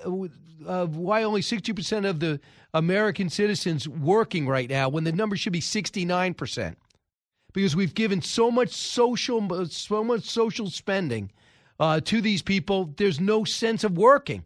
They're not signing up for the military. The president's embarrassed us overseas. He is actually gutting the military. He's sending our armaments over to Ukraine, which I'm glad about, but he's not replenishing the contracts. So we're not making new weapons now, even though we give him billions into the Pentagon. So I'm glad things are going well for you, and I'm pretty sure most people would disagree with you. But let's find out. Mike, listen on WNDB. your last caller, he needs to know more, doesn't he? He needs to know that 79% of the people think that this country is out of control. That's what you've been reporting all morning. Brian, after your last guest, Frank Luntz, was on, I'm going to ask you the question that all Republicans were going over in their mind when they heard him say it. He said, we need compromise.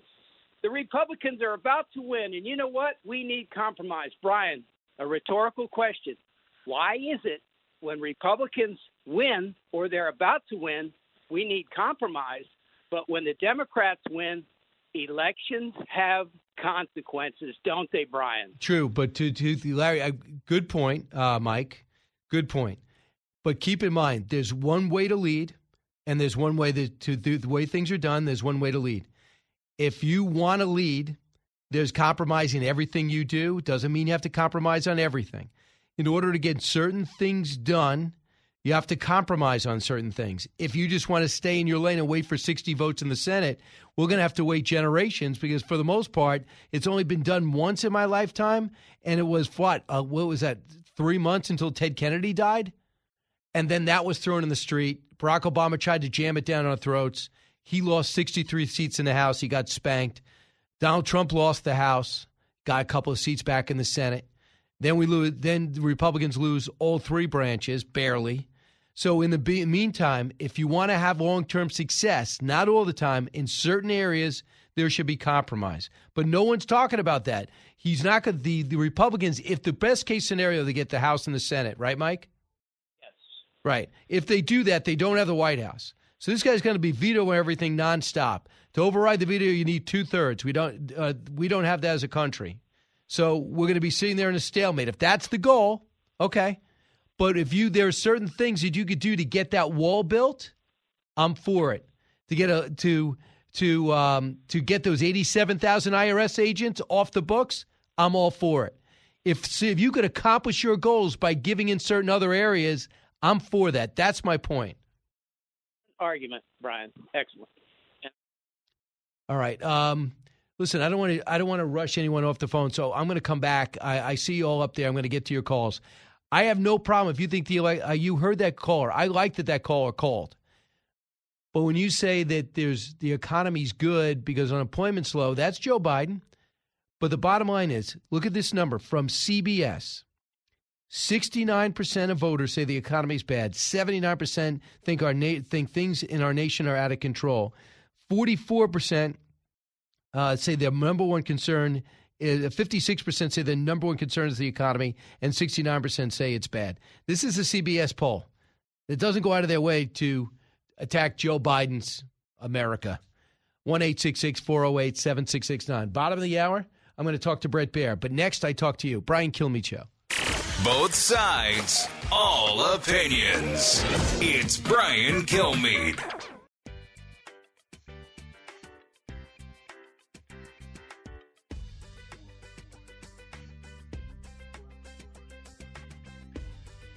If you're interested in it, Brian's talking about it. You're with Brian Kilmeade. During a White House ceremony, President Biden wished Kamala Harris a happy birthday, then accidentally called her a great president.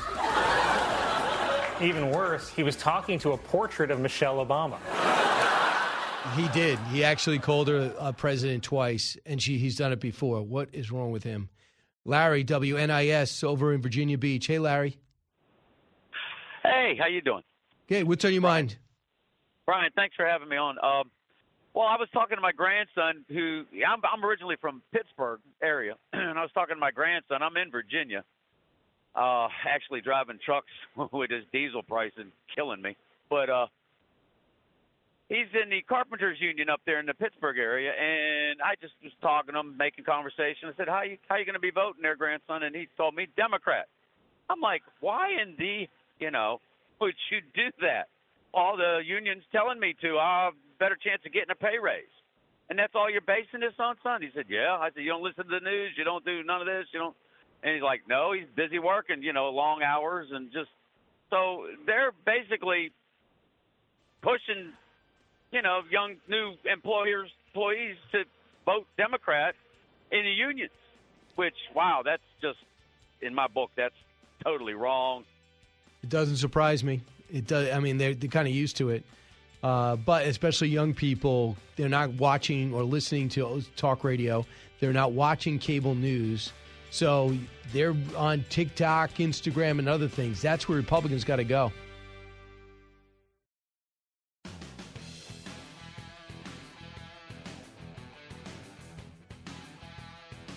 Radio that makes you think. This is the Brian Kilmeade Show.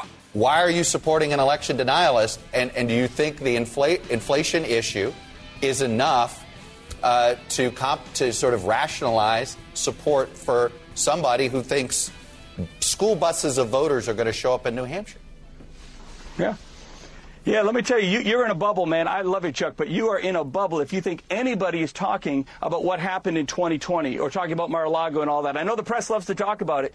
People are talking about what is happening in their pocketbooks every single day.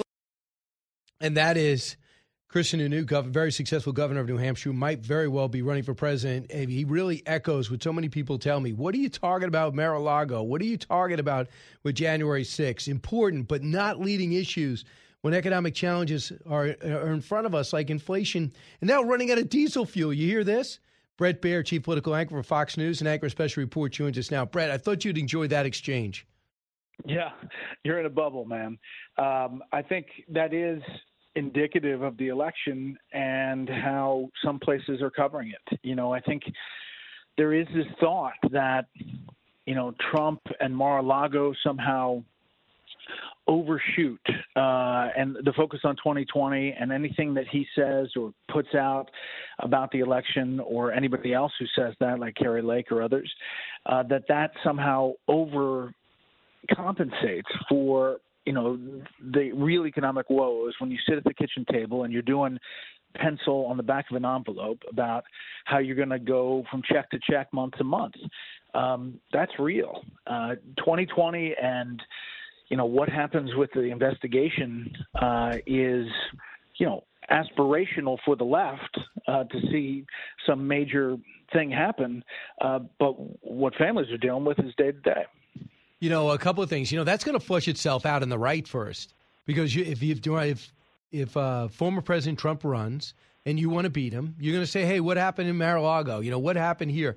And the left is going to be just observing. Like they are, and I don't know if you flip around a lot, I do.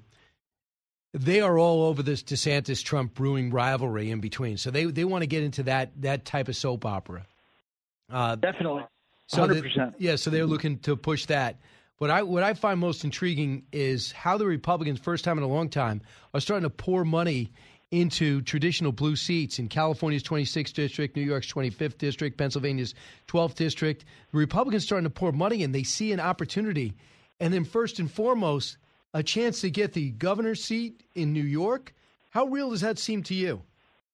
I think it's real because the issue of crime changed the dynamic. And you have Governor Hochul saying things like, you know, the focus on the crime stats is, you know, conspiratorial in some way or a right-wing conspiracy. That is the wrong message to be sending about a New York City that is besieged with crime. It's not fake. It's not made up.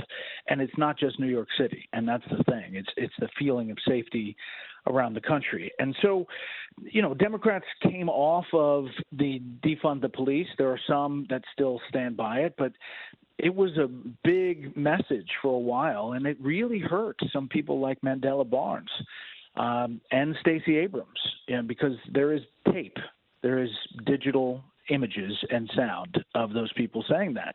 And I think that becomes a problem. I think crime is a big issue. And secondly, I think that you're going to have a lot of swaying the final minutes to the opposing party. And traditionally, you know, midterms go that way. The House traditionally is about a 30-seat turnover of the opposing party. And the Senate, you know, is right on a knife's edge. But I think Republicans are definitely within shooting distance. I mean, Laxalt seems as though he's been leading for quite a while now by 1 or 2 points. With Hispanic votes, I think is the most noteworthy. He told us Saturday night that I did not know gas was over $6.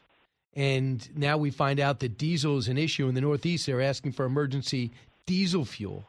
And this is a president that ran on the fact that he wants to make fossil fuel old news. You can't run from that. When you talked about Stacey Abrams, and there's some tape of this, you talk about defund the police. That came out last night in the debate, Cut 8. I believe in public safety. I did not say, and nor do I believe in defunding the police. He is lying again. And I've never said that I believe in defunding the police. I believe in public safety and accountability. Ms. Abrams on CNN got asked the question, would she defund the police? And she said, yes, we have to reallocate resources. That means defunding the police. So reallocating resources, obviously, she loses that. I mean, that's why there's probably between a 5 and an 8 point gap between the two. That's the difference 4 years later. Right. And, she also said that she never didn't concede the election for governor before. And obviously there's a lot of tape of all that. Listen, that works sometimes in some races where it's not really a focus and somebody says, look at the shiny thing, I didn't say that before, but not when it's a focus what people care about. If the left is going after the right on 2020 denial, of course Stacey Abrams is going to be a focus if she didn't concede when she lost. So, if the issue is crime, of course there's going to be efforts to look at past statements on defund the police. So I think that's a big deal in those races.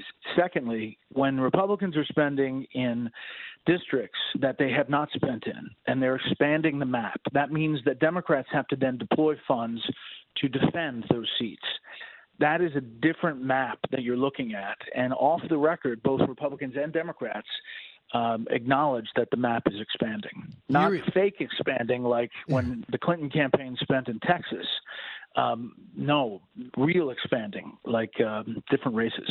Absolutely. So I want you to Kevin Walling, former Joe Biden campaign surrogate, Cut 18. When you look at the early vote numbers, I think we're on pace to beat what we saw in 2018 in terms of voter turnout. About 21 million Americans have already early voted. 70% of all ballots cast in 2020 were early vote. And what I see is a growing gender gap in a number of these key races, whether it be in Wisconsin, to Mandela Barnes' point with Kellyanne, whether it be in Georgia with the Walker Reverend Warnock battle going on. You see a 14-point spread in some of these key states with gender. That's a good night for Democrats. So we've got to hold on to that gender gap going into these next 9 days. So I guess we'll see where that goes. They have to. He's speaking optimistically about that. I have not heard many optimistic statements from Democrats. I want to share that with you. Yeah, listen, there's a chance that they squeak out some seats that are surprising, but they're really in the defense mode of big seats like Sean Maloney in New York. I mean, spending money in that race to defend the head of the DCCC is really a big deal. I also think that, some of these races, early votes, you have to be careful about early votes because you don't really know how they're voting, but you go by their registration and where they traditionally have voted in the past. In Nevada, early vote was about D+16 heading into Election Day. It's now D+3. And that's not good, as far as Democrats in Nevada. Two races that have a lot of people befuddled. Iowa, is Grassley in trouble? Number two, Utah, is Mike Lee in trouble? One, I don't think Grassley's in trouble. I think eventually it'll all come home as far as control of the Senate in Iowa, and that Republicans will turn out. But the polls are a lot closer than anybody thought they were, and it's one to watch, but it's hard to believe that that's going to turn that way. I mean, I think he's up 5 maybe, but it's single digits. Utah is also single digits, and Senator Lee was on Fox News Sunday yesterday. I have Evan McMullen on Special Report tonight. The interesting thing about this race is that he's campaigning as an independent, but obviously is being funded by Democrats. And while he says he wouldn't caucus with either side, by not doing that, you would then give Democrats the chamber if it came down to that one race. So I think it's close, but it's hard to believe that Lee's not going to pull that out. But we're gonna see. That's one to watch. Got a brand new podcast November 1st, dropped tomorrow, Common Ground. It debuts, I understand.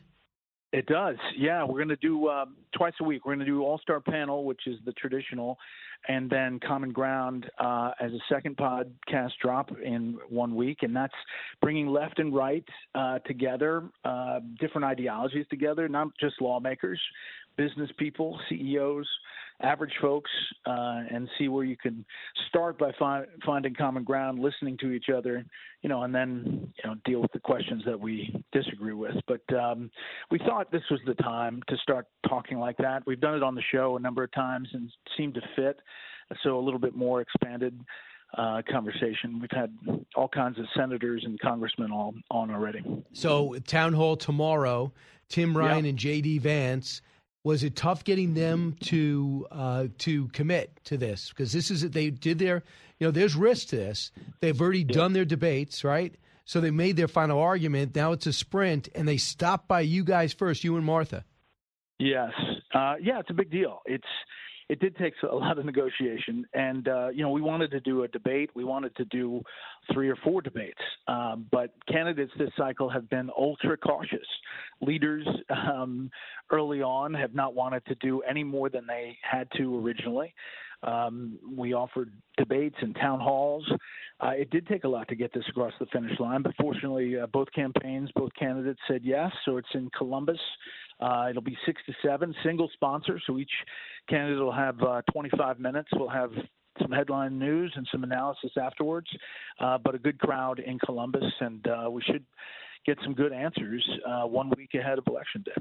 Go get him. Bret Baier, I'm going to be watching. I don't want you to be nervous about it because there's other people besides me watching. But I know, but you're the biggest critic. That's right. I'm always calling you up saying you could have done better, right? You could have done better. Right, 7:01. It's Brian again. Hey, Bret, thanks so much. We'll see you. All right, 1-866-408-7669. Learning something new every day on the Brian Kilmeade Show.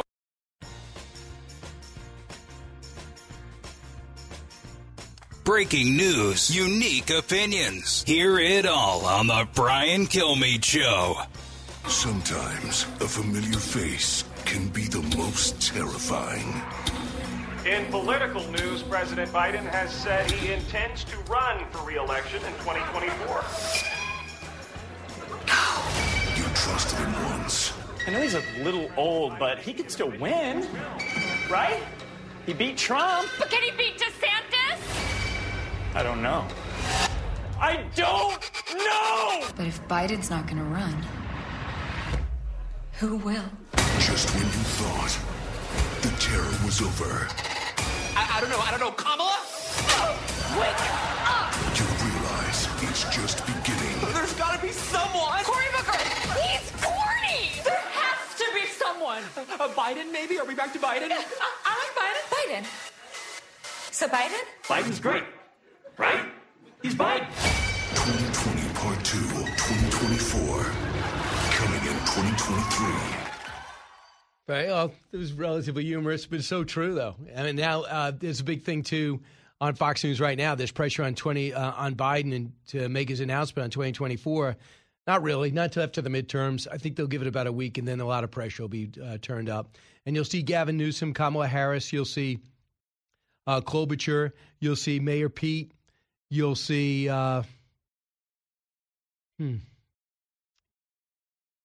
you'll see Governor Pritzker. Man, it's tough. They do not have a deep bench. Richard, you're listening in Georgia. Richard, what's happened on the ground there? Hey, man, Brian, awesome to talk to you. Listen, I just wanted to talk about that one fellow that called from Georgia just a little while ago. And he was talking about his son and how his son went and found a job making over $20 an hour. He's in a Republican state.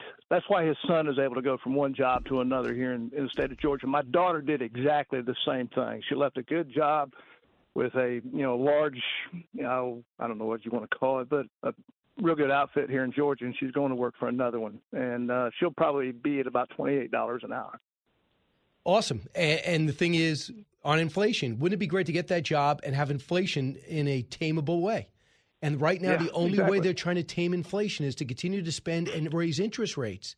They're just letting the water get deeper and giving us all swimmies to stay just above it.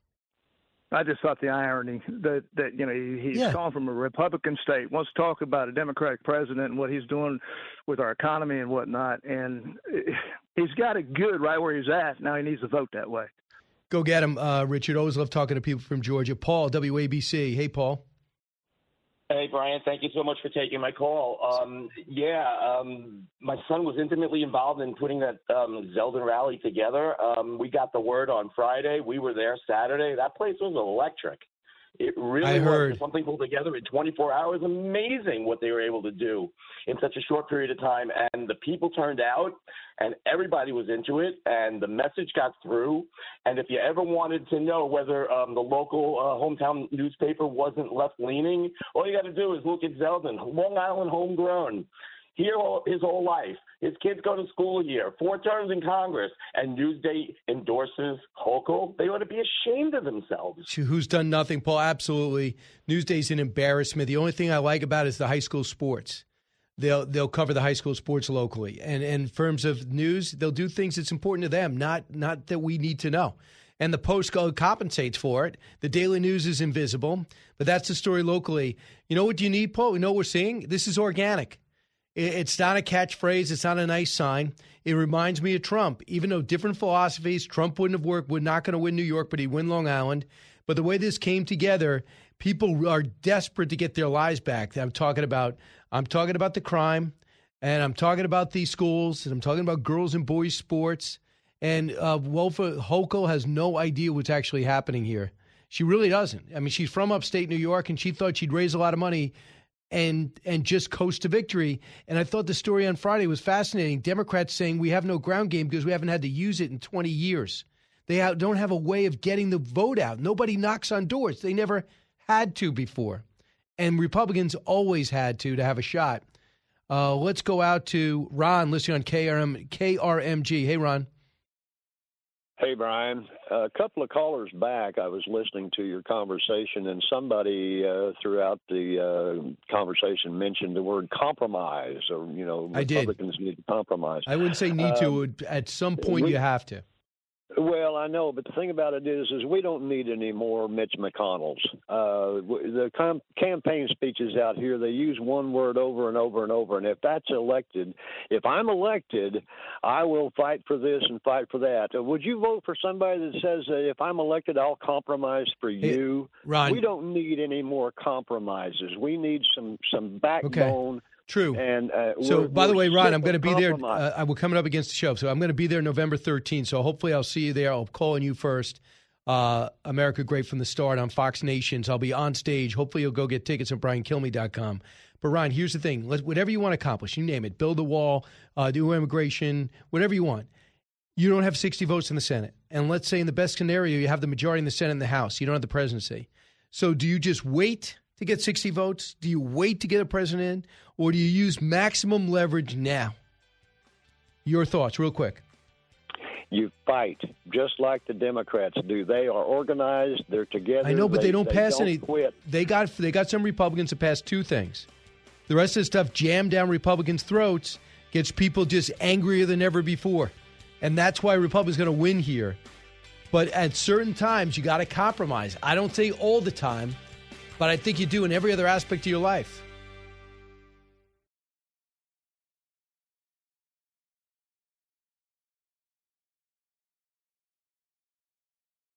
From the Fox News Podcasts Network. Subscribe and listen to the Trey Gowdy Podcast. Former federal prosecutor and 4-term U.S. Congressman from South Carolina brings you a one-of-a-kind podcast. Subscribe and listen now by going to foxnewspodcasts.com. Listen to the show ad-free on Fox News Podcast Plus, on Apple Podcast, Amazon Music with your Prime membership, or subscribe wherever you get your podcasts.